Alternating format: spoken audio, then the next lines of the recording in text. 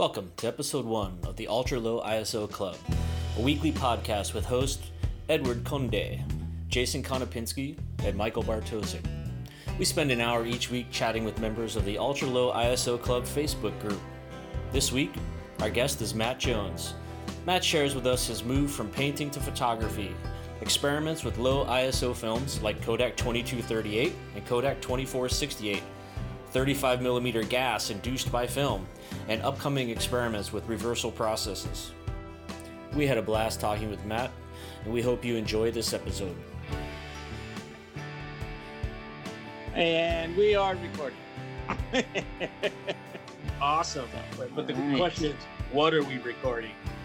Exactly. So good. Sorry, Matt, you can see we're like super organized on this. Yep. That's okay. I'm enjoying my cherry Brazilian coffee. It's got a really good carbon footprint because it's come from Brazil. It's gone all the way to Tasmania. It's been roasted there, and then I've flown it to Thailand. Wow. It's nice. Yeah, apparently they're running out of Arabica, because there's two brands, Robusta and Arabica, and there's a rust disease that affects Arabica, and it's slowly wiping out the world's crops. But Robusta is okay. But Robusta's the stuff they make instant coffee out of, so that's not ideal. So caffeinol will live on. Caffeinol will Drinking coffee will not. Yes, Exactly. It will. Can we talk about my new little Serenar? No. Yeah, that was a steal. What's up with that? Yeah. I just threw another photo in that same message thread with the hood on it. It's sexy. It Is this sexy. a new camera? What's that? Is that a new camera purchase? No, this is the VT. It was just the lens is the found it in thrift shop. It's a Canon Serenar 1.9 collapsible. It's a 50mm 1.9. Yeah, I saw the picture of that on the Facebook thread. Yeah, but I just have it on the VT. The only problem is that the flange depth must be different because it doesn't completely collapse. The back end of the lens comes up against the shutter. Oh, ouch. Yes, you can't completely collapse it. Well, Doesn't that's that not sound entirely dangerous? true. It works on earlier Canon rangefinders, but the VT is too late model. What you're really saying is you'll only completely collapse it once. Mm-hmm. Honestly, man, that would scare the hell out of me. I would never use that lens on that camera because I know me. I would just hear that sickening crunching sound. One of these, I would just totally forget. Well, you can feel the resistance on it. It's not going any further. Ugh. And I think it's actually hitting the top of the rangefinder cam. Oh, yeah, I can see So that. it's touching that, and it's not going any deeper it's not coming any deeper. Nice. All this Leica talk. Oh, this You'll is be getting Canon talk. to the LTM soon Yeah. enough. Yeah. That's true. LTM 's great, man. It's so good. This is Japanese talk, not German. It's true. Shit. I'm trying to load some film with that book loader you got for me. Yeah, you did for me. That Lloyd's. Uh-huh. Oh, this thing's a pain in the ass. The Lloyds? Oh, Yeah. For some The reason, I Lloyd's was is like, well, we easy, can't man. stop the podcast because Ed is doing something related to the podcast. He's over there loading film. I was like, I don't know what. I was wondering if this was it. going on. But yeah, right. I just assumed he I was was doing like- some IT stuff. Yeah. I thought, is this the podcast? Wow, it's very, very relaxed. Yeah. Yeah. There's the structure. No. Yeah, the Lloyd's. It's just it's different from like the Watson and how you do stuff. That's all. Yeah, you have to completely pull the crank arm out. Yeah. And of And course, don't lose it? I don't read the instructions at all, so I'm good. I figured it out. Yeah. Very, very nice. Yeah. But yeah, this is the first time I use it. That same type of bulk loader is going to load all the 2468 film because you don't need the sprocket for the frame counter. Oh, nice. Yeah, so I just have to put the thing in there and just count 24 revolutions, and it's done. It kind of goes like butter. It's actually pretty nice. I like it. Yeah, I just gotta get used to it. But yeah, I saved some of the old cans, which I know I have more of these cans, the canisters with the labels on them, so I can put the 2238 back in the 2238 canister. Anyway. Well, if you need any more with pre-labeled, I know a guy. Oh. Well, I figured I'd ask you once I run out. Yeah, I only got like 50 of them sitting over here. All right, so I guess we're ready to to try to work out this format. Matt, thanks for being on and our guinea pig with this. Yes. Thank you. Happy to be here. It's amazing. So Matt, just because you didn't get sort of the outline, what we wanted to do with this, we kind of bounced around a couple ideas as far as this initially being a retrospective for the 2238 project. But I think now we're going to kind of make it a little more general, if I'm correct, and like make it just about that project, maybe the upcoming 2468 project, and just slow speed films in general. And then we were going to kind of do like a little artist intro section where you give us as much or little as your background as you're comfortable with, and then talk about how you're using those two films for each of the projects or any other projects with slow films you want to talk about. That's sort of the second section. And then our last section, we kind of just, just sort of future projects you have coming and maybe things you want to do. And then we just kind of wrap it up from there. Gotcha. No worries. Let's see here. The only thing I'm thinking now is future. Oh my God, I never plan. What am I doing in the future? It's a nice segue to the start of this podcast, right? Because aren't you actually in the future compared to us right now? I am. It's Thursday, the 29th of August, 8:19 in the morning. Yeah. Oh, you're almost a full 12 hours ahead of me. Mm-hmm. Yeah. So if the world goes into nuclear attack or something, I'll let you guys know. You'll have a fair amount of warning. That's right. He said we should start calling you for information about what's going to happen tomorrow. So you're already there. I love it. It's so nerdy, but I love it. I was going to say something about our president, but I'll refrain because I don't know where people stand.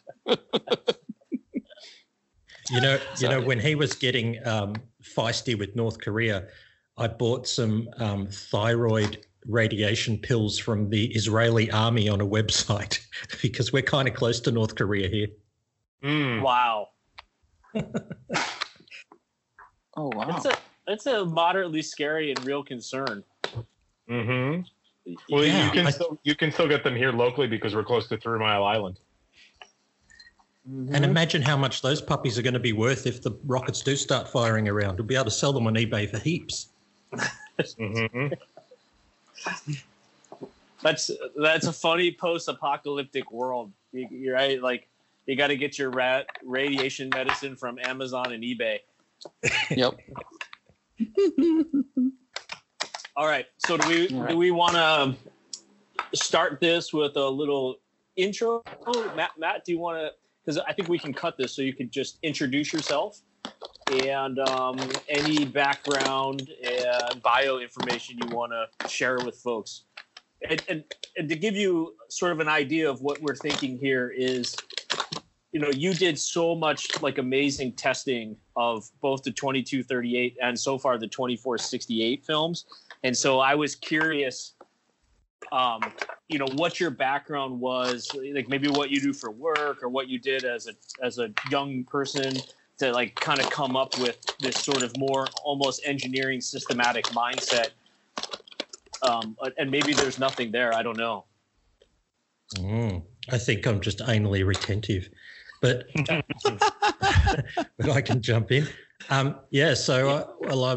Probably people can tell from my accent that I'm not Thai. I'm from Australia, but I moved here maybe 10 years ago now. I'm the same age as you guys. I grew up in the film world, made some pinhole cameras when I was young. We had a darkroom at school, so it was actually attached to the physics lab, and I was kind of into physics, so we had a fair bit of access to that, which was great fun. But really, I kind of didn't. Most of my artistic life has been painting and drawing, and it's kind of a hobby that I need to do when there's nobody around. So you can't have family around, you can't have anyone annoying you. And when you're painting, you've got to be, well, I have to, it takes days. So you've got to be kind of like in isolation for such a long time. And then when I sort of moved to Thailand, settled down, started a family, it was not practical to be away from them for 3-4 days and lock all the doors and not let them in. So photography kind of re-emerged as a hobby again. It sort of took off from there. And my work background, educationally, I'm an electronics technician, but I've only, I'm probably the world's worst electronic technician because I only did it for a couple of years and then started working for a survey company in Australia. And so most of my life has sort of been working surveying, that moved on to ships and navigating on ships. And now I sort of do shore support for fleets of ships. And I'm working part-time, sort of like a contract thing. So I guess I call myself semi-retired.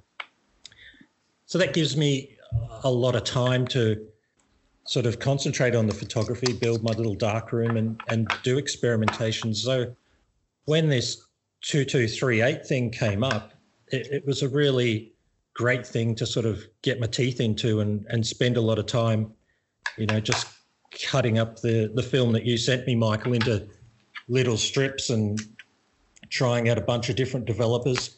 When I first started, I ordered a whole bunch of different developers just to put in the cupboard because they're not readily available in Thailand, and I didn't really know how long photography was going to keep going for, so I kind of stocked up. So with the 2238, it gave me a great opportunity to sort of go through the cupboard and say, oh, I wonder what this one does, and I wonder what this one does, and just have a bit of a go with each of them. So it was just a good thing to pass the time in between playing with ships at sea. And Matt, like from the first time that you and I first connected in the negative positives groups, that's something that always struck me about you is that you did.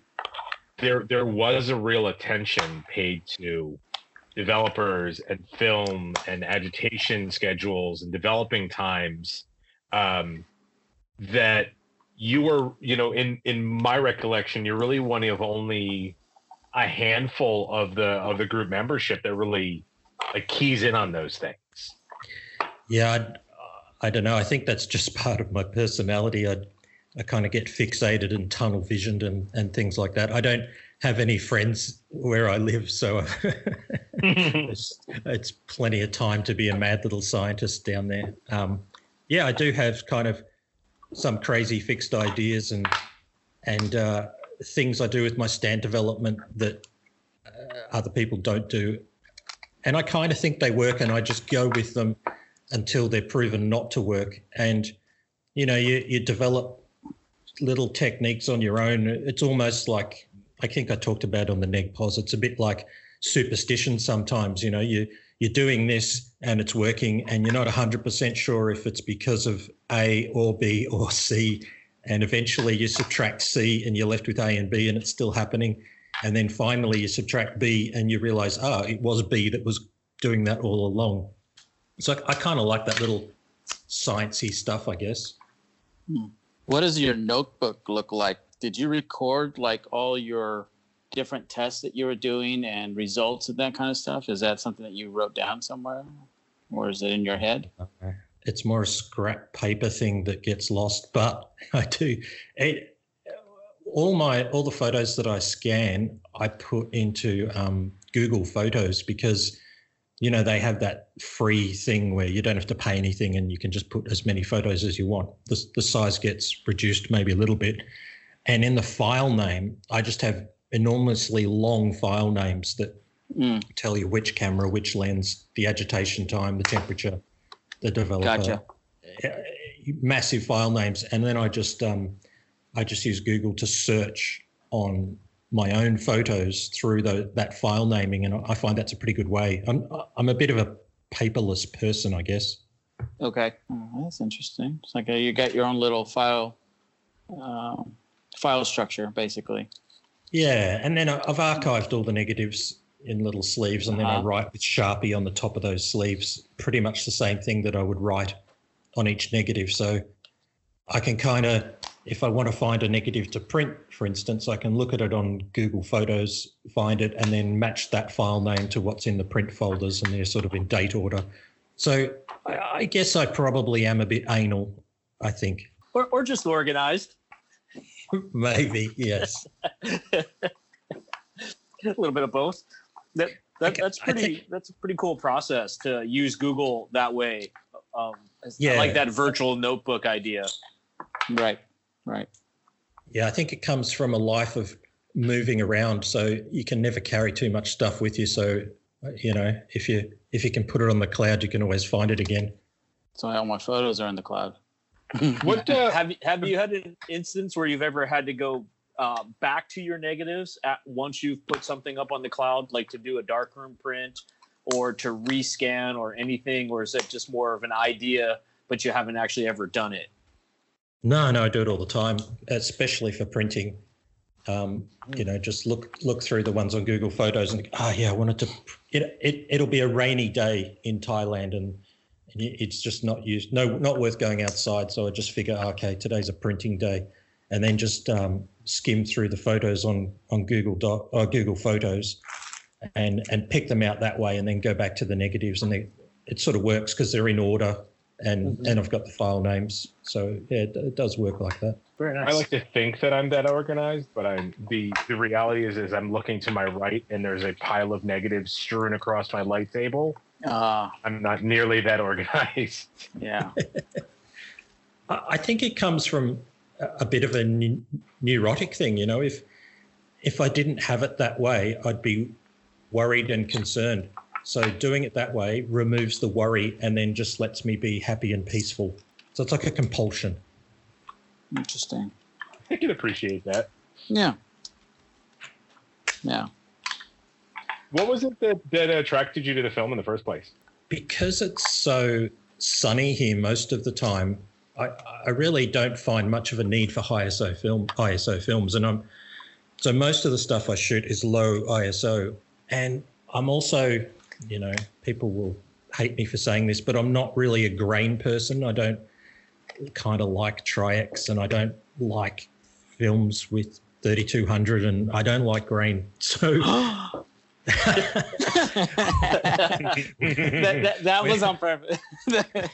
When I found this, it was like, wow, low ISO, which is what I want, and almost imperceptible grain. When I first developed 2238 in a Rodinal stand for an hour, it doesn't really, the shadows are a bit crushed for me in a Rodinal stand. They're not fully developed, but the grain was just incredible. Like my scans are fairly high resolution. They're like 12 megapixel, 35 millimeter images.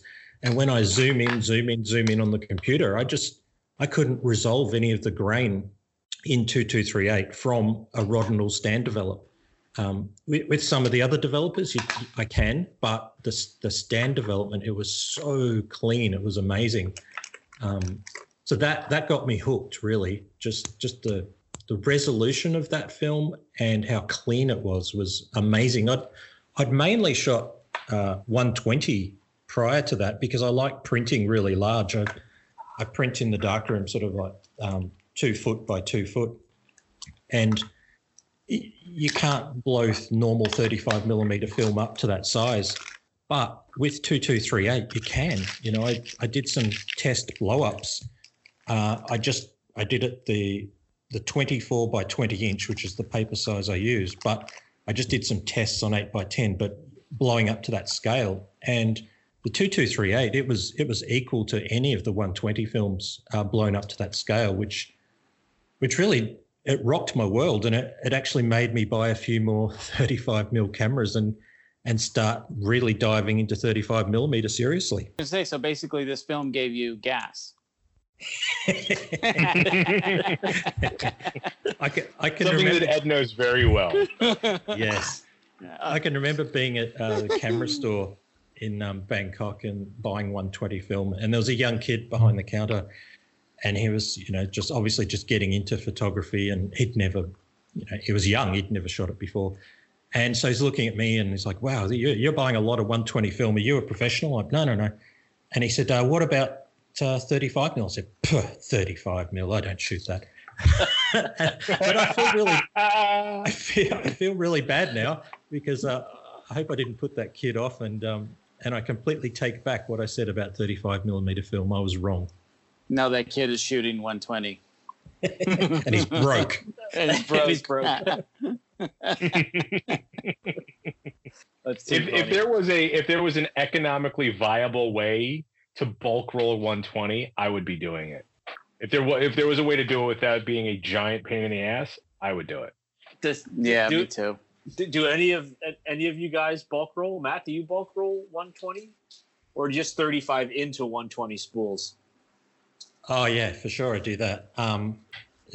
Especially with the 2468, because obviously no sprockets.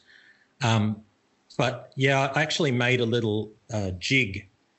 I don't know if I posted a picture of it on the forums or not. Just like a little cardboard jig that's about the size of your hand. It's square, and you feed the 120 backing paper into it, and then you put the end of the 35mm into another slot in it, and it just makes sure that the 35mm is centered in the middle of the 120 paper. I do it in the dark room, the lights are off, so I'm just sort of feeling around, and then you just roll them out together, and that little, you tape the end of it, and that little jig just makes sure that you've got the film dead center. And I do that all the time. It's really quick. Once you get the knack of it, it might take like 2 minutes to roll 35mm into a 120 spool. So yeah, it's good. I need to try that. I think you did post a photo, but I want to try that with the 2468 and some of the. I think doing like a full exposure of the 2238 across the sprocket holes, because there's so little information in most of the film. I think it'd have a really nice look. And whereas a lot of films have a lot of information in that rebate area, 2238 often has nothing for a while. Yeah, it's got really clean sprockets. You eke out a little bit more real estate. Yeah, just a little bit. And I think, because sometimes I think I personally love that sprocket hole look. Not as much with color, because I think that information that's on the edges in color films is kind of mostly distracting, although sometimes can add to it. And then with this film, I think with having no information there, I think it would just give a look that we don't see very often in that kind of sprocket photography world. The other film I used recently, it's not a low ISO film, but it had absolutely nothing in the sprockets at all. It's got no description of the film whatsoever. Is that new Lucky film, the Chinese film, which surprised me. Scott, you develop it, you pull it out, and you're like, now what was this again? And you've got to just remember. Oh wow! Is it just a rebranded film? Do you know? Is that why, or just how they make it? I don't think so. Because it's Chinese, I'm pretty sure it'd be a new emulsion made in China. I think they do make. I think they do have a manufacturer. If this film thing keeps going, for sure, there's going to be lots and lots of films made in China, because they're just going to copy it all. Yeah. Is there anybody who currently makes a color film, or is it all black and white? Because I think it's Lucky and Shanghai are the only two brands I know, and maybe they're even the same brand, but they're both black and white, right? Yeah, I don't think they've got the color yet. Sherry Christensen was talking about another brand of Chinese film that she's had sent to her from a listener, and so I think she's going to be talking about that soon as well. I think they're ramping up. That would be interesting. And I think that historically, they certainly, I would assume Kodak has manufactured some of their products there, like some of their aerial films. Yeah. Yeah, I know Lomography manufactures quite a bit in China. Or at least, if you look at the box, it says made in China on some of their films. It's true. I forgot about that. Some of their color stuff, right? Right. So I don't know if they finish it there and then that's where it packages and that kind of stuff. But yeah. Because the big advantage that they have there, which the rest of the world doesn't have, is China's never signed up to any of the intellectual property or copyright agreements, The rest of the world with their free trade EU and US agreements, everybody's had to toe the line with copyright. Even East Asian countries, Thailand, Cambodia, we're all not infringing on copyright anymore. But China's never done that. So China just feels free to copy everything. Yeah, and that goes back, probably 30 or 40 years at this stage with just Chinese manufacturing and being a little free and loose with intellectual property. I know, even with a number of luxury products, there's maybe only one or two large factories that's producing those products, even in China, at the, on contract for some of these luxury brands. And what often happens, I'm speaking specifically of carbon fiber bicycle frames, is that there's a process called an open mold, where it'll get prototyped and it'll be sent off to, Colnago, or it'll get sent off to Specialized and, any of the big manufacturers. And if it doesn't quite meet their standards, that mold that exists, they continue to produce off of. And then you can buy, what's largely is a Colnago frame.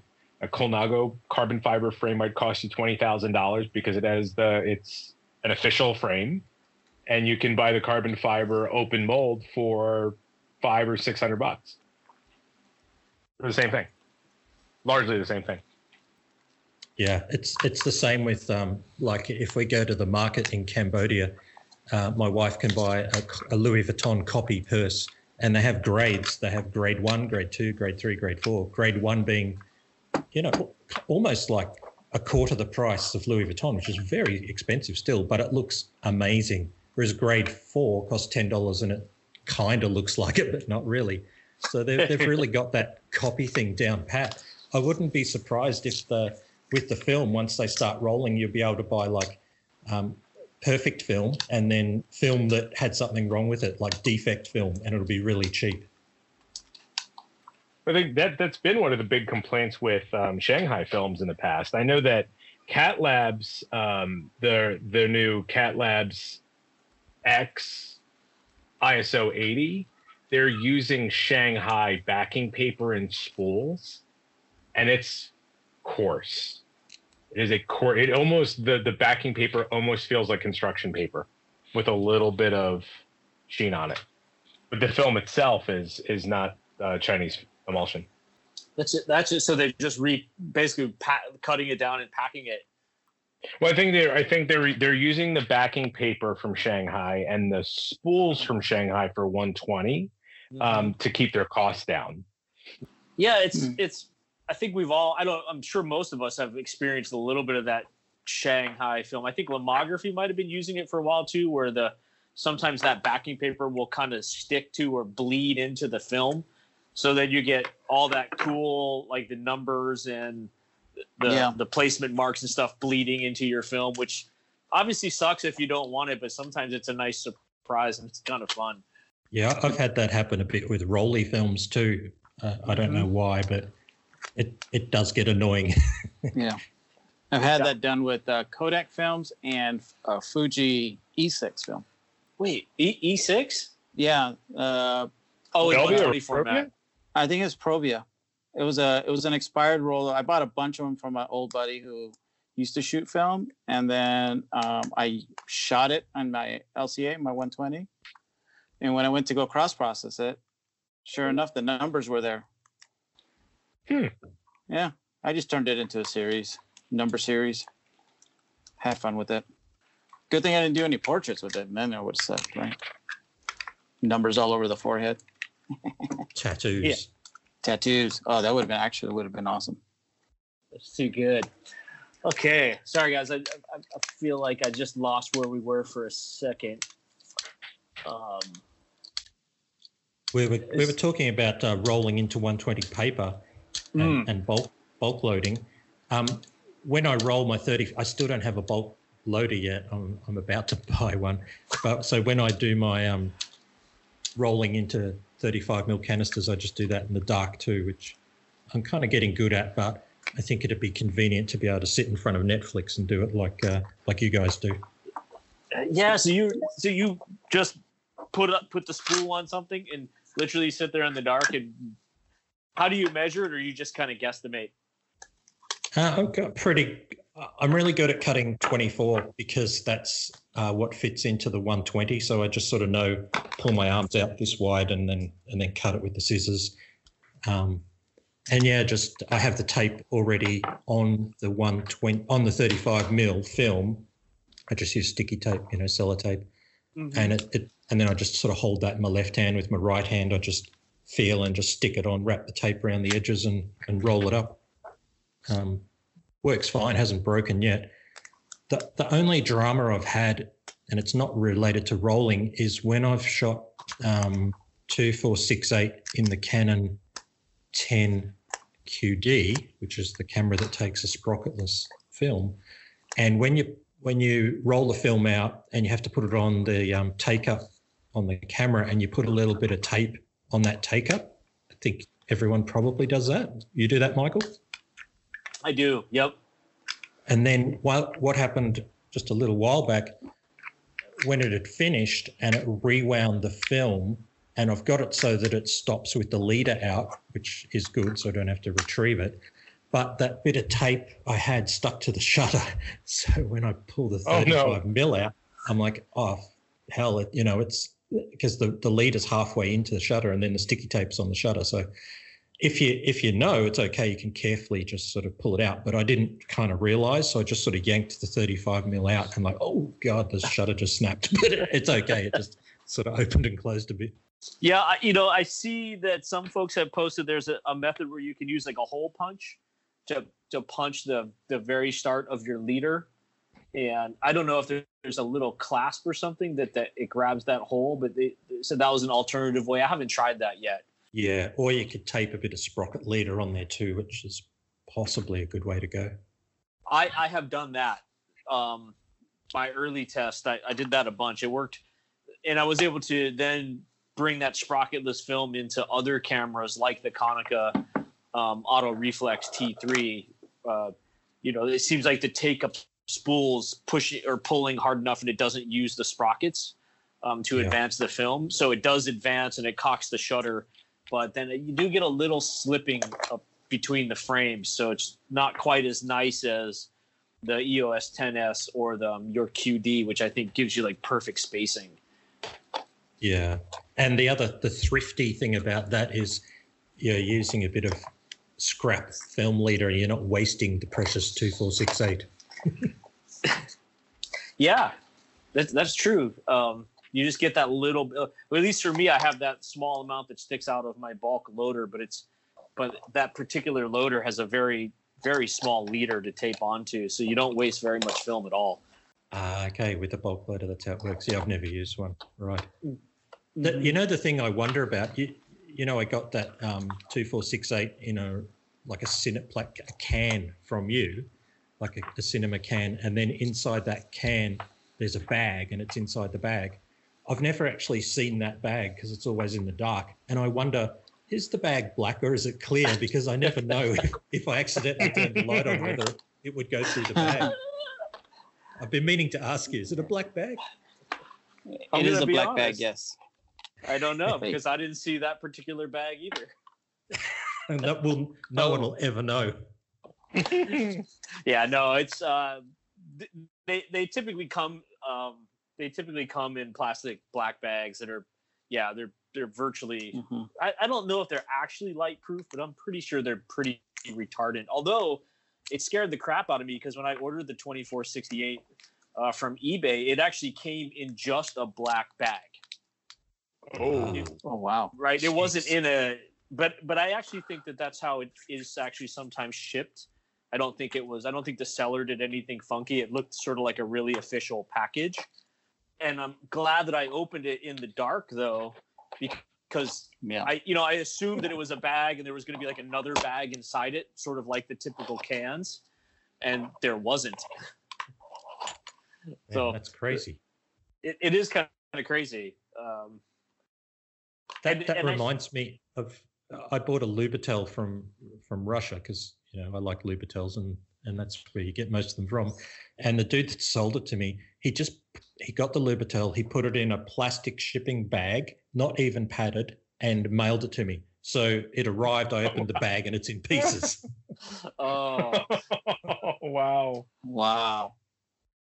Yeah. Was it? Could you salvage it, or was it totally trash? No, I'm using it. It's full of Sugru. Sugru? Do you call it Sugru? I Sugru'd the hell out of it. You know that putty? Yeah, like Gorilla Glue. Yeah, it's like a 3D printing for people without computers. You mold it into any shape you want. And if you use the black stuff, it's light tight. So, yeah, it saved me. Wow. Nice. So for those of you who have shot on sprocketless cameras, because that is completely foreign to me. Are there no gears? I'm thinking if it's a sprocketless piece of film, wouldn't it scratch the edges of the emulsion coming over those sprocket gears, or is it not wide enough? So I'm looking at the back of mine. There's no gears. There's no sprockets. But I guess you're saying if you did shoot it in a camera that does use a gear to count the sprockets, would it scratch it? I'd say it probably would. It have to come over that gear, right?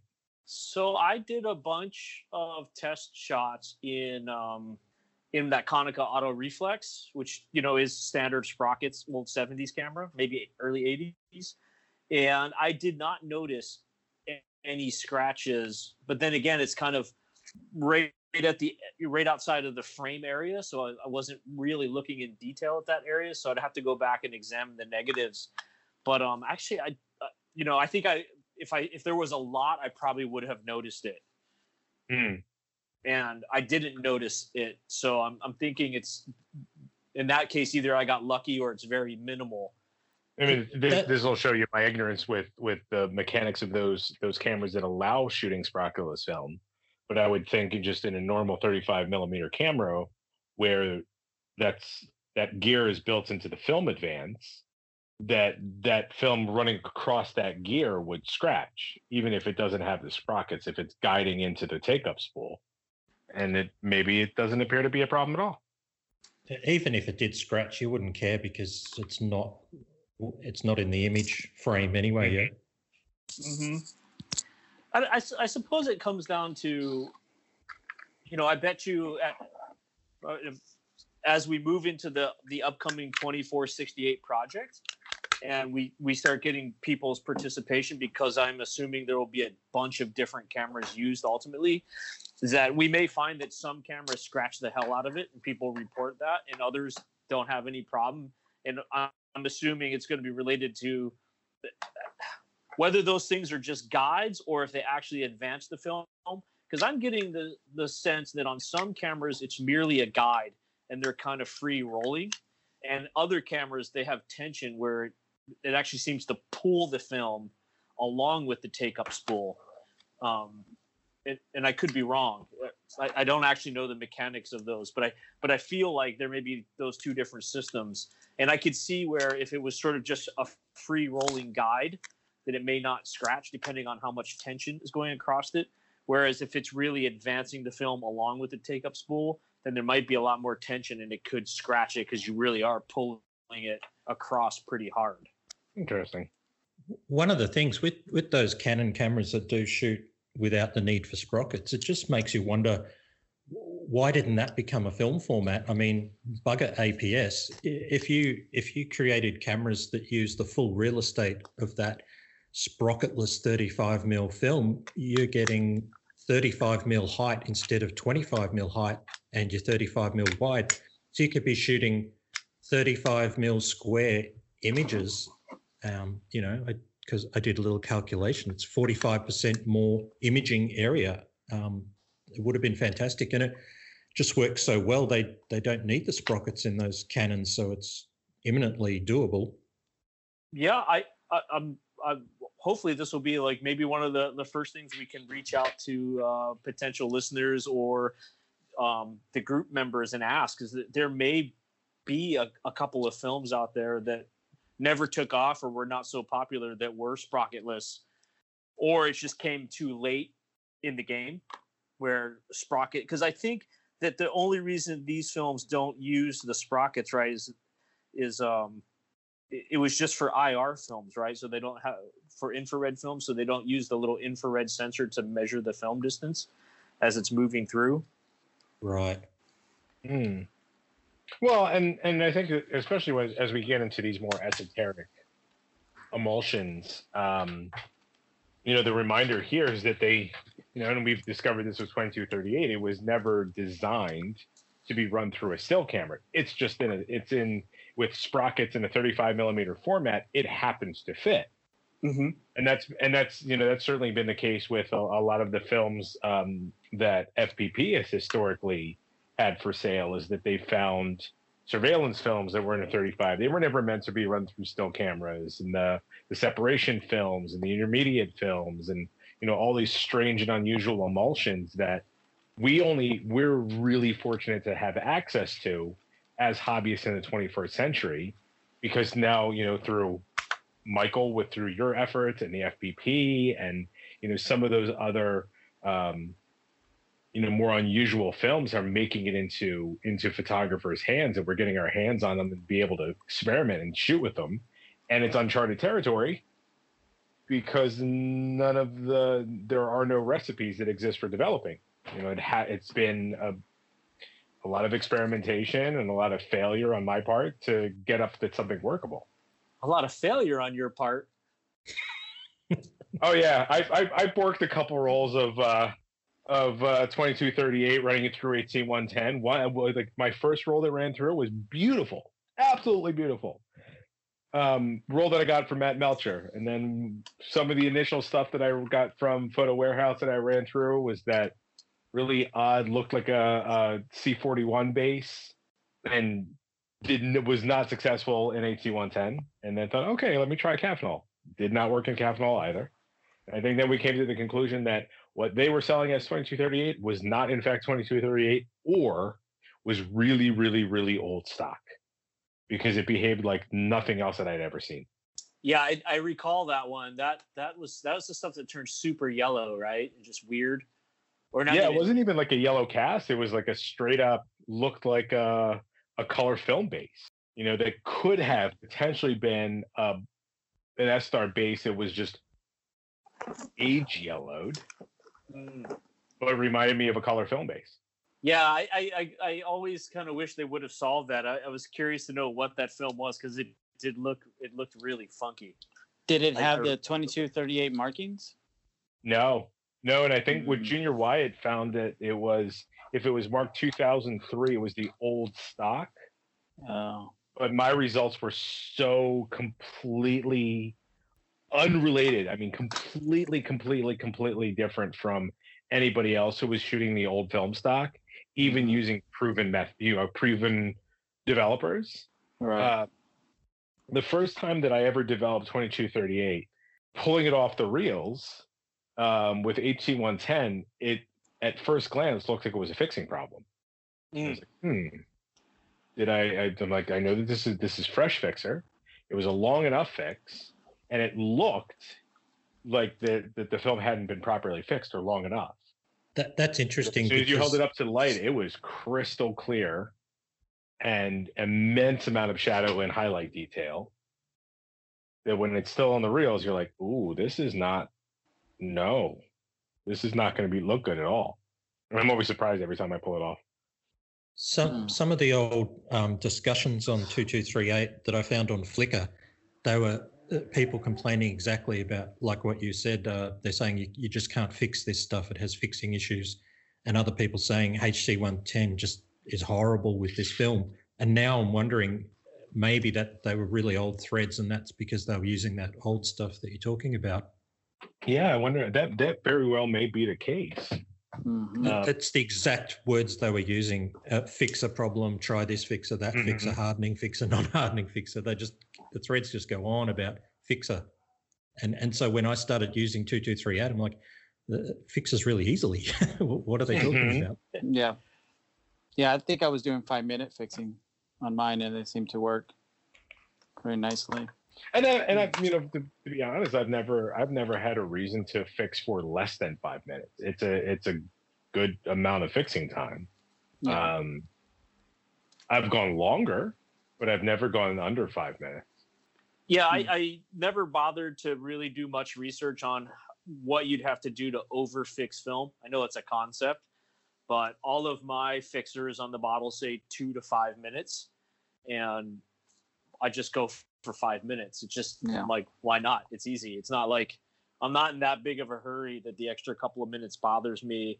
I have done 2238 at 5 and 8 minutes because I understand that there is a little extra silver in there, like some of the old I think Efke and the Fomapan films. And so I have fixed it a little bit longer, but honestly, I haven't seen a difference between 5 and 8 minutes of the images coming out. They both look perfectly clear along the edges and the same density in the exposed areas. And Matt, I was doing a little research while we were chatting here. There is an 828 film format that is basically 35 millimeter film without sprockets. So you get a 40 by 28 millimeter image. Ooh. And is there an 828 camera? It looks like there was. This is old. It says Kodak introduced it in 1935. Oh. And then they made a Kodak Bantam consumer camera for it. Because I was wondering, because I think 126, right, or 127 is kind of roughly a similar size, and I think 127 is on backing paper and it doesn't have sprockets. So I was wondering if there was like some. I was like sure there had to be some sprocketless 35 millimeter film at some point, if they had 127 and 126. Although I think 126 does have some small sprockets, right? Like some weirdly spaced ones or something. Yeah, I don't know. I've never shot 126. Because I guess one of the things they were worried about was film flatness, and so that's why they have guides on either side to hold it flat. But when you spool the stuff into 120 paper, it's sort of, it could easily curl, and you've got not much film flatness there, but they look awesome, really. I've actually found the film doesn't curl because it's under enough tension. The only thing that makes it curl is if you're using really curly backing paper, that really cupped backing paper. So when I'm spooling into 120 spools, I'll look at the backing paper and I'll say, oh no, that's too cupped, I won't use that one. And I'll pull another one out and go, yeah, that's a flat backing paper. And that really helps with the flatness. I'm so looking forward to trying that process.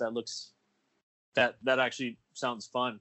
I'll have to steal your jig idea because that sounds like it makes it a lot easier. Yeah. I wonder if someone could 3D print them. That would be actually really cool. Dustin started 3D printing. He did.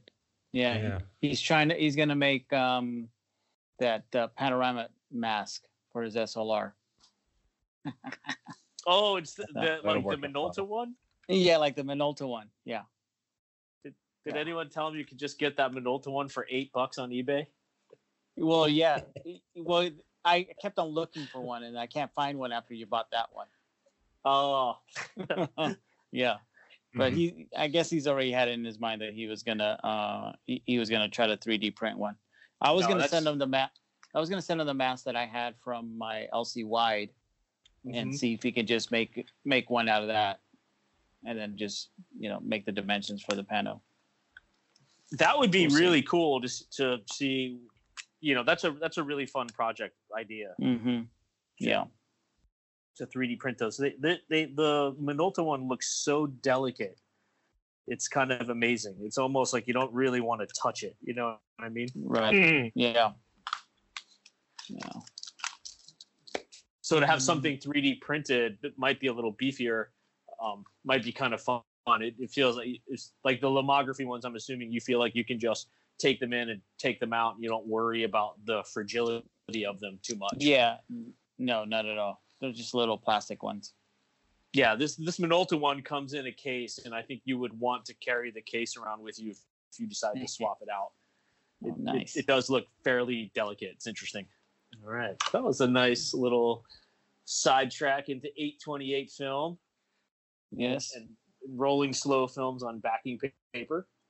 I think if there's a film format that is itching to come back, it's 126, because there's so many 126 cameras that exist. I mean, the Kodak Instamatic there's probably millions of them still around, and that until there's a viable way to crack open you can crack open the old spools and keep the backing paper and run the 35 in there. I think that'll be the next, Kickstarter film format that comes back, because there's so many cameras that are still workable that are out there. Well, it's just perforation at this point, right? Everything's in place. I think that Phacmatic adapter is already out there that allows you to run 35 millimeter film in it. And I think if you could just figure out how to get the appropriate sprocket holes, any of this film that we have that's currently sprocketless could work. Because that's the challenge with the Phacmatic adapter, right? Is that some cameras will allow you to respool standard 35 millimeter film in there and it'll work, and more of them won't. It sounds like from early user reports. You almost have to do like a dry fire and cover the lens to figure out the spacing. Yeah, because there's even nicer cameras, right? Like I have a Minolta 126 SLR that's actually a beautiful little camera. It's a lot like a Minolta Autocord, like a gorgeous lens, a really nice body. It feels great in the hand. Like it's a well-built machine. I think a little nicer than the typical Instamatics. And I'm going to get around to getting one of those Phacmatic adapters at some point, and I'm hoping that it will work. Mostly because, right, you get the square format. Yeah. That'd be pretty wild. I mean, that's the joy of 126 film is you're shooting square format. Yeah, and 126 square format 2238 film, no one would be able to tell. They'd just think you've shot 120 with a Hasselblad or something. That's so true. much resolution. Well, isn't there there is a relatively famous photographer that was a journalist, right? Who sort of breached that gap of the whole 120, 35 millimeter.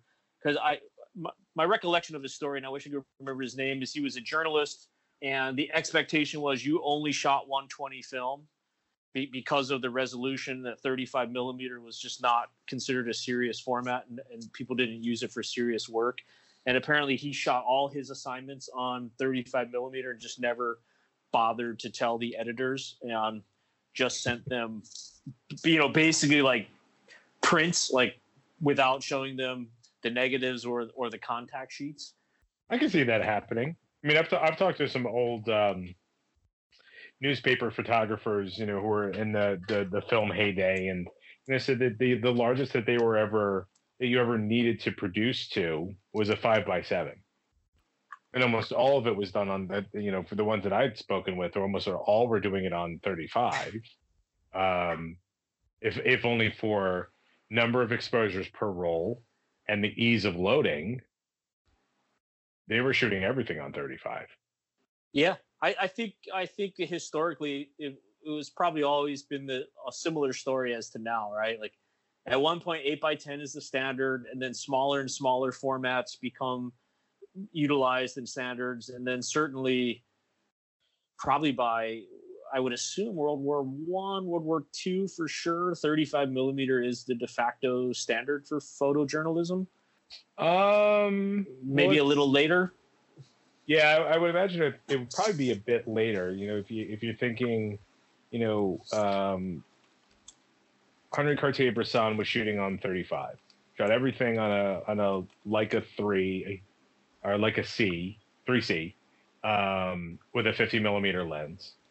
And I think what 35 did for popular photography is it democratized the format. Mm-hmm.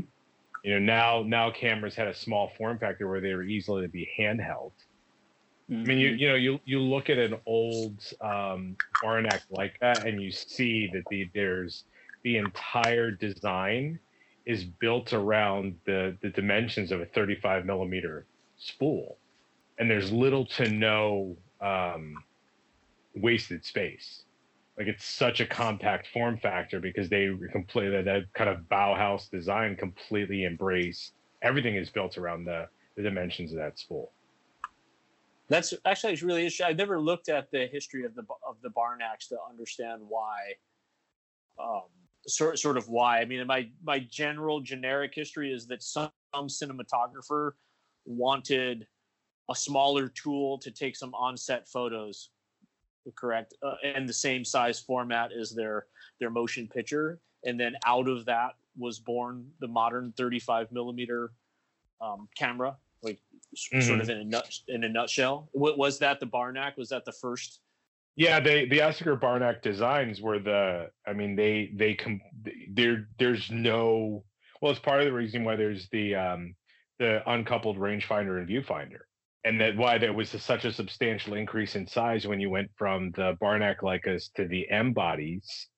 When they it was a coupled rangefinder, and the complexity of that mechanism required more space, and you increased the vertical height of the camera.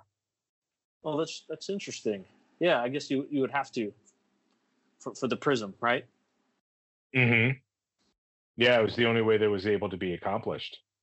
And I for one actually really enjoy shooting the early Leica or the early Canon rangefinders, the one that were the uncoupled rangefinder, where your eyes switching between the rangefinder to the view back to the range, or using an accessory finder. You and I have talked about this, Michael. It doesn't work for everybody. It doesn't work for everybody, but it does put me in a particular mindset to shoot. Requires and I can hear Michael cringing already. It requires a slowing down that other rangefinders or other 35 millimeter cameras just don't have that same experience. It does create a certain level of intentionality and mindfulness in shooting that other cameras don't. My perspective. It gives you it gives you a bit more freedom in your composing, yeah, because you pay attention through the one viewfinder, you get your focus, and then you go back, your focus is finished, you forget about that. So when you're focusing, you're pointing on a limb of a tree that you get the bark in focus. Then you go back to your composing window, you no longer have to point at that tree to know you're in focus, and you just shift the camera around to make the composition exactly how you want it. So it gives you that little break in your mindset, yeah? Yeah, absolutely. Yeah, it's I've come around more to appreciating it. I don't shoot my Barnack Leica very often because I don't love it. I don't like having to switch those windows too much, but I think I use the same technique on my Bessa system, where especially when I'm doing street photography, where essentially now I'm so used to metering with my iPhone and knowing, hey, probably for the next couple hours, I can shoot these settings because this is the light and my environment's not changing very much, right? I'm like 3 stop difference in the shade versus the sun. And so I kind of know that as a working thing when I'm on the street now. And I will find a spot and then pre-focus the Bessa to some spot on the pavement, and then I just wait until something interesting walks into that framing a lot. Mm-hmm. And so really I am definitely doing the same thing, as it sounds like to what you guys are describing. So I probably should pull out the old Barnack sometimes and give it a little more love, because I really am often shooting my Bessa in the same way, especially with the 35 millimeter lens. It just, I feel like it gives you that little extra space and latitude. And, you know, I'm not a purist in the sense that, like, I'll just crop the image to get the ultimate composition. But I just, once I've got a spot fixed and I've got the focus in, I'm just waiting, right, for something to come into the frame, and knowing that I'll have to crop it or something a little bit later, because if I move, then I have to refocus. Or you shoot at f8 and you use depth of field to your advantage. Mm-hmm. Yep. I've made this comment before on a 35 millimeter focal length. My Canon 35 1.8 lens. I typically shoot it up. I usually preset my focus to about 8 feet. And at 8 feet, that gives me 5.5 feet to 15.5 feet of acceptable focus, acceptable sharpness in that range. And so there's not a lot of hunting for tack focus and using depth of field to my advantage. Mm-hmm. Now, do you feel like, are you shooting slower films when you're doing that, or you're shooting faster films? Because I find the one interesting conundrum I'm always in is I shoot so much 22-38 now on the street, and really, for the way I'm developing it, ISO 12 is kind of where I want to be to get the results I want. And f8's just a little, I feel like the shutter speed's a little too slow for me at f8, and so I need to be around 5, 6, or 4 to kind of get that balance of stopping motion, but then I have a little bit less depth of field to work with. Mm-hmm. Well, I don't shoot a lot of slow films to the same amount that you are. Just let me see let me grab my 35 and see. So at, let's say 8 feet at 5.6 would give me, it's slightly less, but not appreciably much.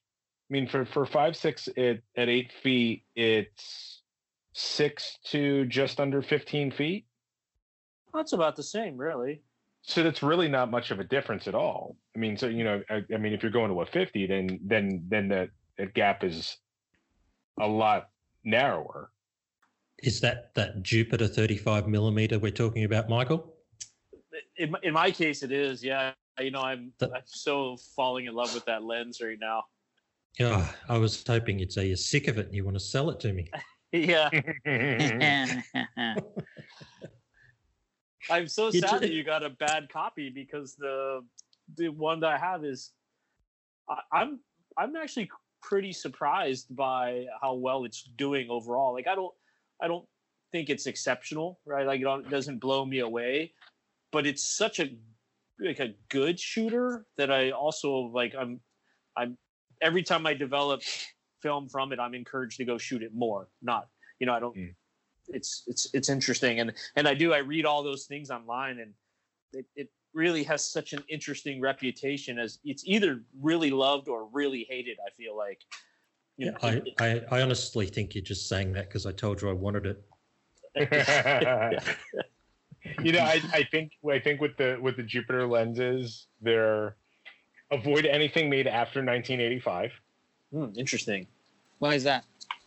I think that's just kind of been the conventional wisdom around those lenses, is that after 85, I think they may have changed where the factory was located or the availability of materials, and that the consistency of the lenses dropped off significantly. Gotcha. So you can you get half a dozen Jupiter 12s, and you might have one that's really good, and the rest are kind of mediocre. And you might have a bunch of dogs in the same mix. I agree, because I bought I've got quite a few Jupiters and they're all fantastic except for two. My 12 that doesn't work at all because I think someone's put it back together wrong, and a Jupiter 9 that I bought, and it is a new one. It's like the black metal, and I think I might have got it brand new actually, or at least never used. It's the 85mm f2, and it's horrible. It's just got all crappy, astigmatisms and whatever you call that. It's a horrible image compared to all the rest of them. So I think you might be right about needing to get an old one. And there's something about I think it's a Jupiter 8, is the 35? 35 maybe like 2.8, or I think it's a 2.8. But the rear element just kind of hangs off into space, and it's a little disconcerting. That's the 12. Is that the 12?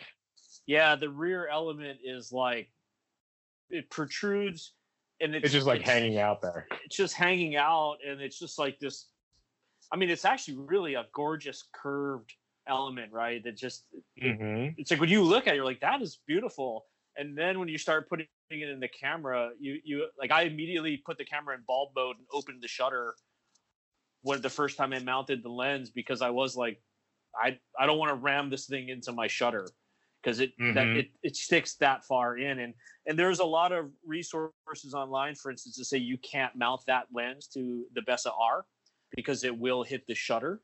From what I can tell, I've shot it in bulb mode a bunch of times, and now I've burned like 10 rolls of film, and I don't see any interference with my shutter on it. But I'm guessing that it's another one of the things about these Jupiter lenses in general, is that over the years, I think there are subtle design changes, and certainly probably not all the tolerances were always met. So I do think some of these lenses are physically a little bit different, and some versions probably would be just long enough to jam into the shutters, and other versions are acceptable. Yeah, when I had a Jupiter 12 for a short amount of time, I may have just borrowed the lens, and I mounted it to my Canon P, and it, the mount fit. However, the lens was not deep enough to hit the rangefinder cam. So you were stuck doing zone focusing. Because you weren't actually getting, like, you could focus the lens on the lens body, but it wasn't reaching the cam for the rangefinder mechanism, so it wasn't moving the patch. Mm-hmm. Did yours work okay like that? Because that's how mine is. It doesn't hit the cam, so you can't rangefinder use it. But with mine, even zone focusing on my Canon 7, it's way out, like it's way off. No, this one was nice and accurate. Right. But when I enjoyed the rangefinder experience, and when it took that out of consideration, I was like, well, I don't really need to be using that lens anymore. Yeah, and there's something it's got that funky the recessed aperture setting that you almost need to have a vented lens hood. Otherwise, you're just pressing in there with your thumb to set the aperture. Yeah, my Jupiter 12 is the same way. You can just sort of put your fingers on the front of the lens, and it's so recessed you don't have to worry about touching the glass, and you could fairly easily rotate the aperture that way. But it is a funky design. There's no real switch. I mean, I suppose you could probably learn to switch the aperture from, while you're holding the camera, but I typically have to actually do it, like look at the lens while I'm doing it. There's no changing the aperture on the fly with that lens. And having a lens hood on just makes it a little easier. Mm-hmm. I love that recessed aperture ring and the clickless stops. I love that. It's beautifully designed. It just becomes a little bit of a challenge to use. I have the same kind of beef with the Industar. It's so easy to knock the aperture, to shift it to a stop up or a stop down without even noticing, because it's so easy to move. Mm-hmm.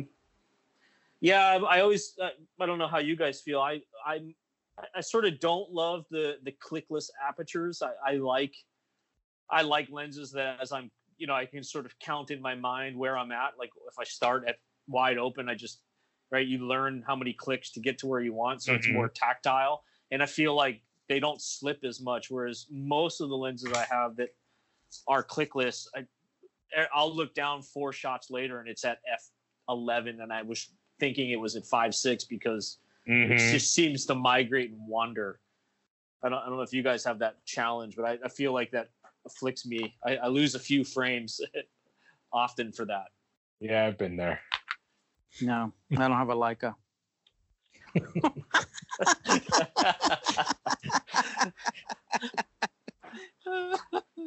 I don't have a Leica either.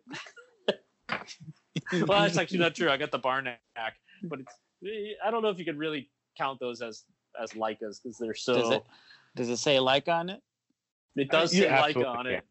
When the Leica 3, you have a 3F, right? Yes. Yep. Okay, so when the 3F came out, it was waitlisted for the first 3 years. Really? I don't know the history of it. Yeah, it actually was run. It was produced concurrently with the M2, and it was still, just to speak to how successful that design was. It was on back order for the first three years, and in 19, I think it was 51 to 57, the 3F ran for. So it was adjusted for inflation was a $3,500 camera. Wow. Well, in my world, it's a $3,500 shelf queen, but it is beautiful. I love looking at it. I mean, I keep wanting to do a review for the negative positives of it. It has more features than my Bessa R. There are like so many features on that camera that I had to use the manual to figure out all the things it could actually do because some of them were just unknown to me, right? I'm like, I don't even know what that feature is. I see there's a knob and it does something. And then even after reading it a couple times, I'm like, I'm kind of not even really sure still what it does, but I know that it has something to do with flashes and I'm never going to shoot flash on it. So I'm just going to remain slightly ignorant, but it's weird to have a camera that is more advanced feature wise than like a much more modern camera. Oh yeah. I mean, they're beautifully constructed machines. They're amazing. I think that for me, that's why I gravitate toward the rangefinders, because I find that they have, to me, are feature rich in a way that comparatively SLRs just for me don't feel to have the same attraction. I've always felt really drawn to rangefinders. And much prefer shoot them. I have one SLR, one Canon FDB. I'm staring right at it. I think I hated them forever, and then now I got this Jupiter 35, and it unfortunately fits my style so much that I'm becoming that guy who takes his rangefinder out every week, multiple times, and I'm like, oh my god, I'm becoming that guy I didn't want to be. The rangefinder guy. The rangefinder guy. But it's also because, and I don't want to hurt anyone's feelings, because this is just a personal approach. I actually feel more lazy with the rangefinder than my SLR. So like, because I literally take 1 meter reading, and then I'm like, for the next hour, I'm just shooting this constant shutter speed and this constant aperture, and I'm pre-focusing, so I'm literally just kind of walking around almost pointing and shooting. Because the system for me is not fast enough to focus sort of immediately and where I want and when I want, like an SLR. So I have a harder time watching scenes in real time through the viewfinder. I do find myself more sort of just standing on the sidewalk, hanging out, waiting for something to come in to take the shot, as opposed to kind of walking around with my eye to the viewfinder and taking the shots as I see them through the viewfinder. So I feel much more active with an SLR, and I feel like it's much quicker, and I am able to capture a different kind of scene and focus on it. But where at the rangefinder, I do feel a little bit more like, I'm almost kind of just pointing and shooting, but not without thought, right? I've had to figure out I kind of want this spot on the sidewalk. Wait, like I like that light. I like something in the background, and so I think I'm seeing things in a different way, but I'm using the camera much less technical, if that makes sense. Mm-hmm. But then there's also, I think, an interesting outcome from that is I almost get a more cohesive set of images at the end of the day because I'm not changing my shutter speed and aperture all the time. And so somehow I feel like shooting that constant thing, it makes the sets more cohesive, if that makes sense. No, it absolutely makes sense. I mean, and it's interesting because I think we've just completely taken over this conversation. I think I'm not speaking down on SLRs. I'm not. I'm mindful about that. But I think that the rangefinder experience for me does require us not. For me requires a different pre-visualization because I have to know what the effect of what will be in focus versus what is out of focus if I'm shooting at a shallower depth of field that will accommodate that.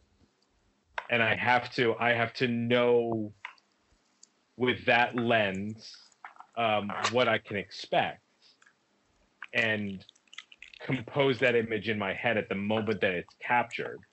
Where an SLR, because you're looking directly through the lens, it's right there in front of you. Would you agree? Mm-hmm. I would. I don't know how Ed and Matt feel about it. I don't know if you guys shoot a lot of rangefinders or if you're mostly SLR shooters. Or I know Ed's a Lomo shooter. Yeah, I'm a Lomo shooter, so I just shoot. Don't think, just shoot. And he doesn't have a Leica. And I don't have a Leica. But I did buy Leica adapters for my Fuji, so eventually at some point I'll probably look at getting the Leica lens, I guess. Getting some M glass. Something. Maybe. They're so expensive. So who knows? Just one thing with the rangefinders and SLRs and glass. I don't know if any of you guys listened to the large format photography podcast when they had Jason Lane on, and he's the fellow that makes dry plate. And he was talking about UV sensitivity with dry plate and wet plate. And he also mentioned that films that are not designed to go into cameras are sensitive to UV light, whereas films that are made for cameras block out UV light. So it is possible that some of these films that we're using in this low ISO club, like 2238 and 2468, are sensitive to UV light. And if you use an older lens that doesn't have a UV blocking coating, you may get a different result from using a newer, M lens or SLR lens that blocks out the UV light. No one's tested that yet, I don't think, but it's just interesting to keep in the back of your mind. What would you anticipate the effect being? What would we look for if we wanted to test this? I think what he said was the reason to block out the UV light is because it focuses differently to the visible light, which is the same as infrared light does. So you may get a bit of a bloom, or you may not get quite as sharp a detail, but you're going to get more light for your ISO rating, sort of thing. So your image will be brighter.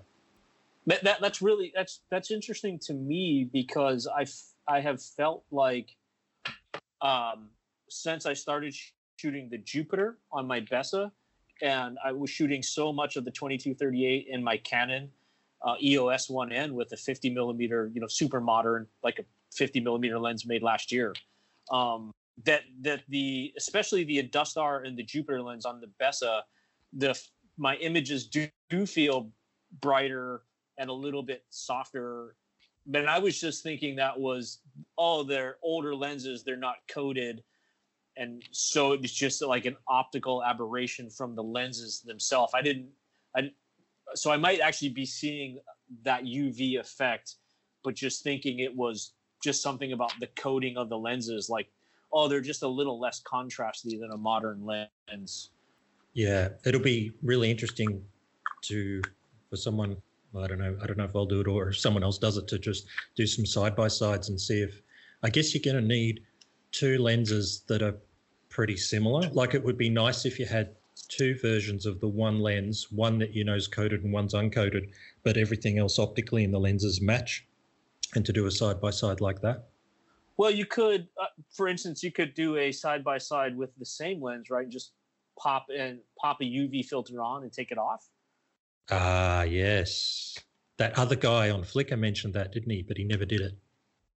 I don't know if I saw that, but yeah, that, I mean, if that's what we're saying, is it's just, if we had a UV filter, and I know like a lot of folks shoot with them standard.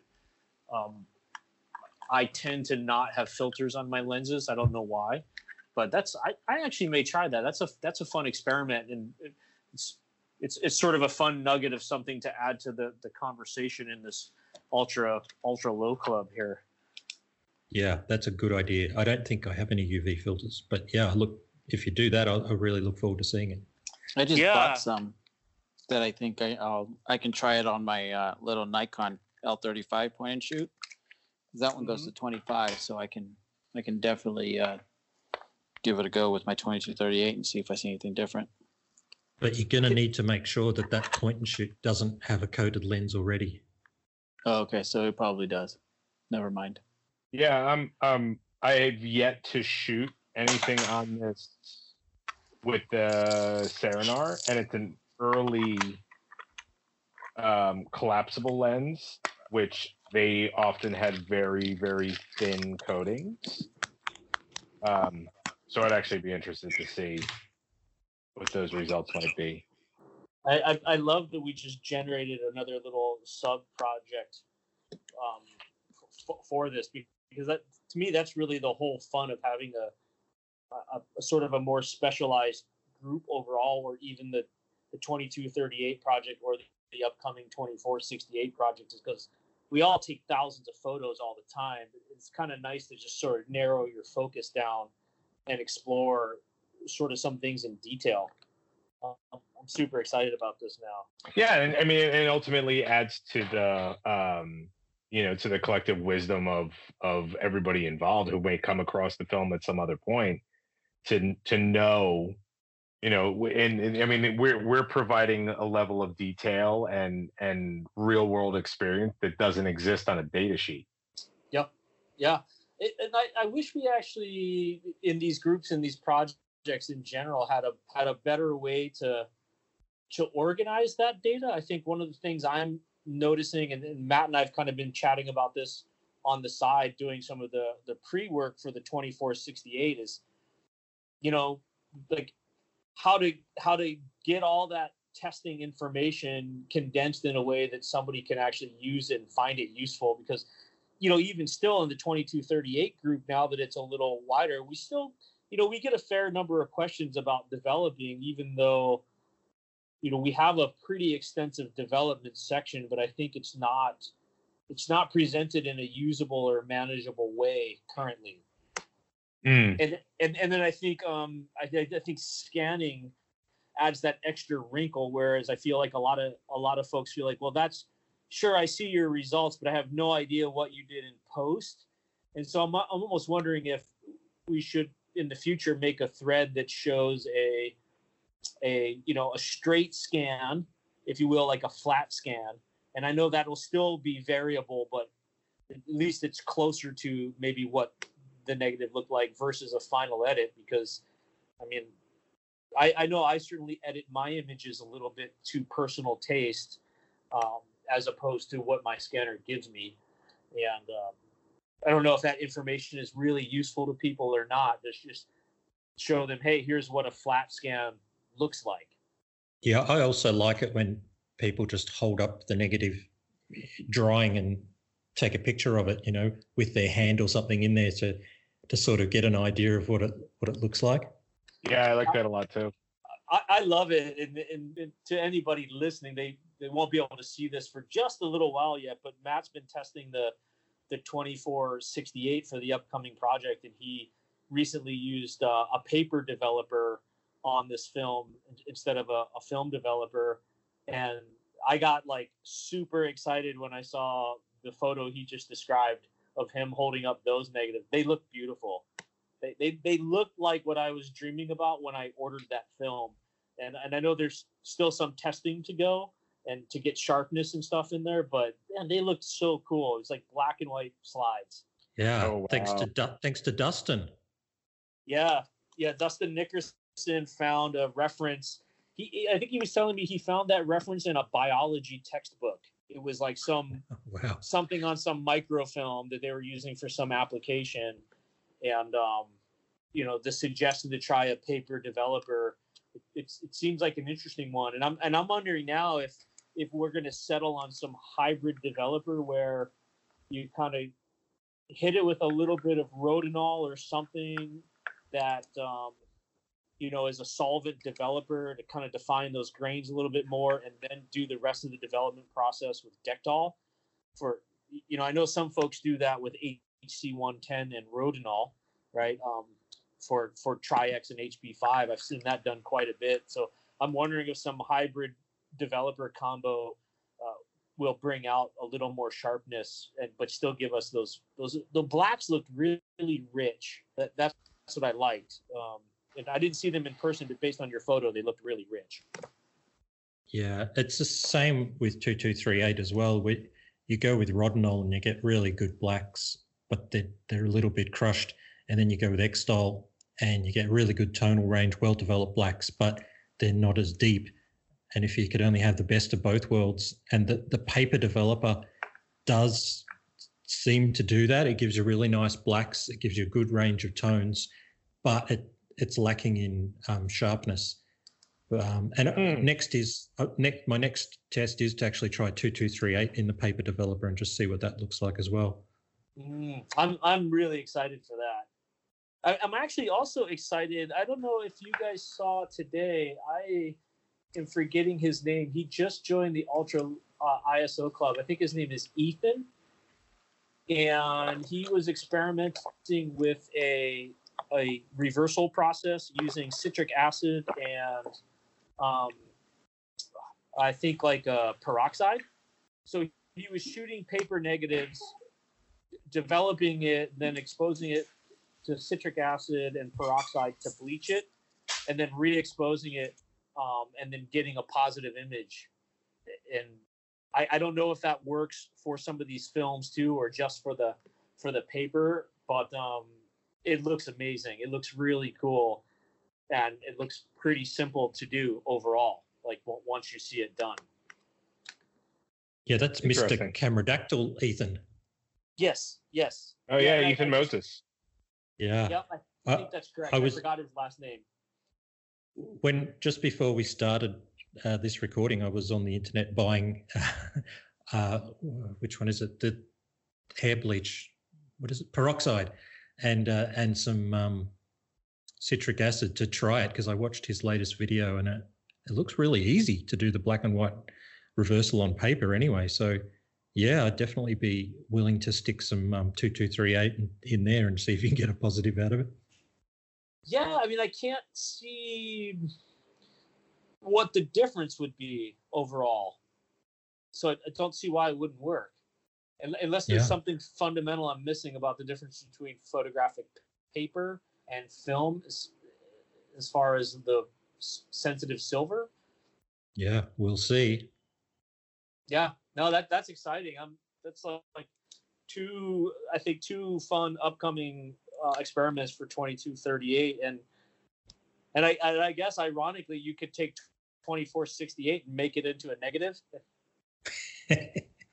Oh wow! Yeah, is the 2468 the there's it's the two different film backs, or the base colors? There's one that's red and one that's yellow. One yields a positive, one yields a negative in the same chemistry. Yes. Yep. Okay. Yep. And I don't remember if the other one's yellow or not, but there definitely is there's essentially two polarities of that film. I have the tech. I downloaded the tech sheet. I have it in my files, but I do remember reading that. Yeah. So are they both called 2468, or is the negative one called something else? I think they're actually.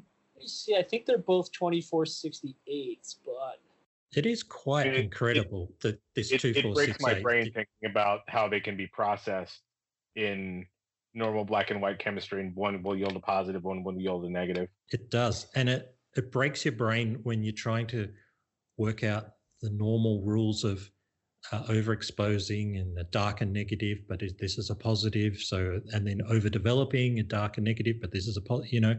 All these things. It's kind of like when you live in the southern hemisphere and you're looking at the sun and it's in the northern sky, and then you move to the northern hemisphere and the sun is in the southern sky, and it just breaks my brain. And the same thing with this 2468, it just breaks your brain. Yeah, no, I'm with you, because I think this will be something fun as we launch the 2468 project and start having discussions. But and I know we've chatted about this a little bit, but there are some different things you have to consider, right, when exposing it, because I don't know if it's exactly the same as direct positive paper, but my recollection with direct positive paper is like it basically starts. I think it starts black, right? So you're really exposing for the opposite as when you shoot negative films. So when you think about over or under exposing, it's almost like you need to change how you're thinking in your mind about how over and under exposure works. Yeah, right? So correct. If you want it to be darker, you underexpose, I think, or you overexpose it instead of underexposing it. I think it's something like that, and I'll have to check into it. But my memory says, yeah, there's something weird about that. Well, it sounds, what you're describing is, I mean, that's very much like printing in the darkroom. It does require the same kind of flip flop in the brain, because you're projecting light through the negative onto the paper. Areas of density on the negative are going to appear white on the print, and vice versa. But it doesn't exactly, because if you leave a darkroom print in the developer too long, it goes black. But if you leave 2468 in the developer too long, your highlights burn. Yeah, that does your head in.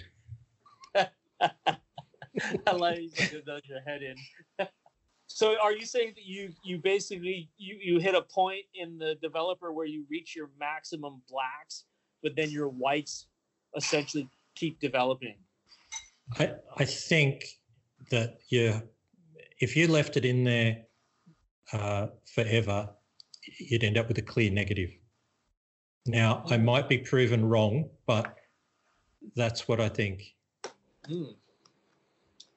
Well, I think this is going to be interesting. I can't wait to actually launch this project. So I think we're a couple of weeks out, and then I started rolling the film. So I just want to get a bunch of it rolled up and then start sending it out and seeing what the results are and what people come up with. I mean, the early testing looks pretty promising. Yeah, and the dynamic range is a little bit more similar to like shooting Provia or Velvia as opposed to shooting a negative film too. If you've got a really bright sky and dark shadows, you're not going to get both. You're going to lose something. Mm-hmm. Now, do you think that that's just because it's orthochromatic, or just it just has a lower range period? Like I haven't looked at the curves of it to see what the spectral, like what wavelengths it's sensitive to. Yeah, and is that also possibly due to the UV in the sky blowing the highlights out too? I don't know. Mm-hmm. It looks like it's sensitive from 350 to 600 nanometers, and it kind of drops in the middle. So that's interesting. Yeah, red's definitely come out black. That's for sure. Mm-hmm. I'm super excited. Can't wait for this to go. All right, guys. Well, what do you think? Should we start to wrap this up? I feel like we've not that I'm not enjoying it. I don't want to. Yeah, I think it's time to wrap it up. all your time. And so, do we have anything else we want to talk about from you, Matt? Like any future project or anything that you're excited to share, or just kind of nothing on the horizon? I think my future is this citric acid and hydrogen peroxide. Let's see how that goes. I was actually curious about that. So you purchased the citric acid from online? Only just this morning when I was waiting for you guys, I was just searching around. I'm like, wow, you can buy bags of it online here in Thailand.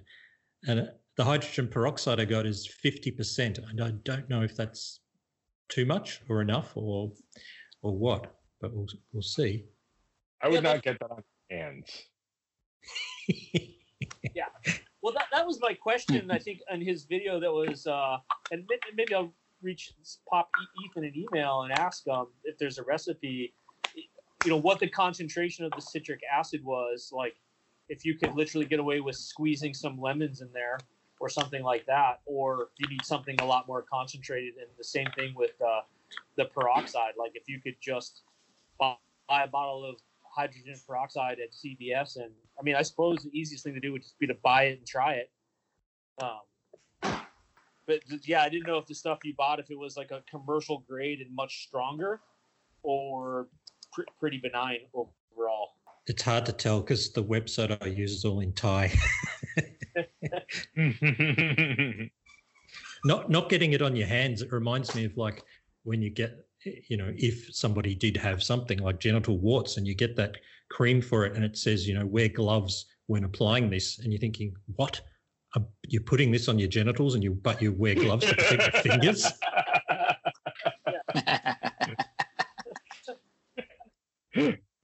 I think that's what we should. That a 50% solution of hydrogen peroxide, like that's a pretty strong. Yeah, that could be potentially pretty corrosive. It's a cure for all. As an oxidant. Yeah. Gets rid of warts. It does. I definitely think that's got to be the name of this episode. Episode 1, Genital Warts with Matt Jones. There it is. Oh. I mean, that's gold right there. All in the name of science. That's right. I look forward to seeing those experiments of yours. I hope you share them in the ultra slow group, and that's got to be so fun to try that. I may be jumping on that bandwagon myself. It gives me an excuse to pull out my 4x5 and cut up some paper negatives. Pinhole. Yeah. You could pinhole it. The stuff that he was doing was pinhole, and it looked really cool. It's just I'm lazy. I don't have to cut the paper that I have for 4x5. I just have to shove it in there.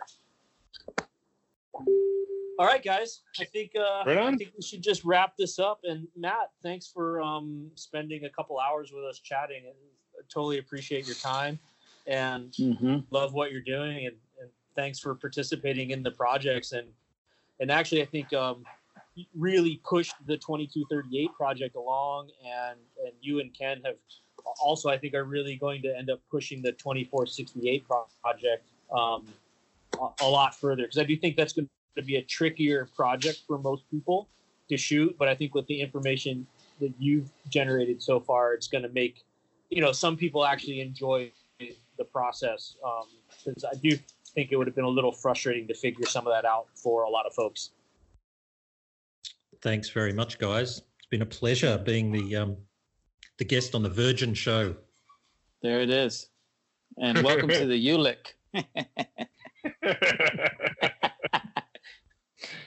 With genital warts. Fantastic. Yeah. Genital warts and virginity. There it is. There it is. I like it. Do you think if we do that, we'll have to give it a PG-13 rating or something on the podcasting software? Who the hell knows? I have no idea. About to find out. Mm-hmm. I think we'll be all right. Guys. All right, Jen. We'll catch you guys soon. Yeah. All right. There you go. All right, take care. See you everyone. guys. Bye. And that's a wrap for this week. If you'd like to see Matt's work, you can find it in the Ultra Low ISO Club Facebook group or on our Instagram feed at ultra.low.iso.club. If you'd like to be a guest on a future episode or have questions and comments, please feel free to contact us through the Ultra Low ISO Club Facebook group or email us at ultralowisoclub@gmail.com. And last but not least, I'd like to give a shout out to Dwayne Crowder. Dwayne has been a lifelong friend, and he's an amazing guy. He wrote this bumper music, and it's a piece titled Misconceptions. Until next week, everyone.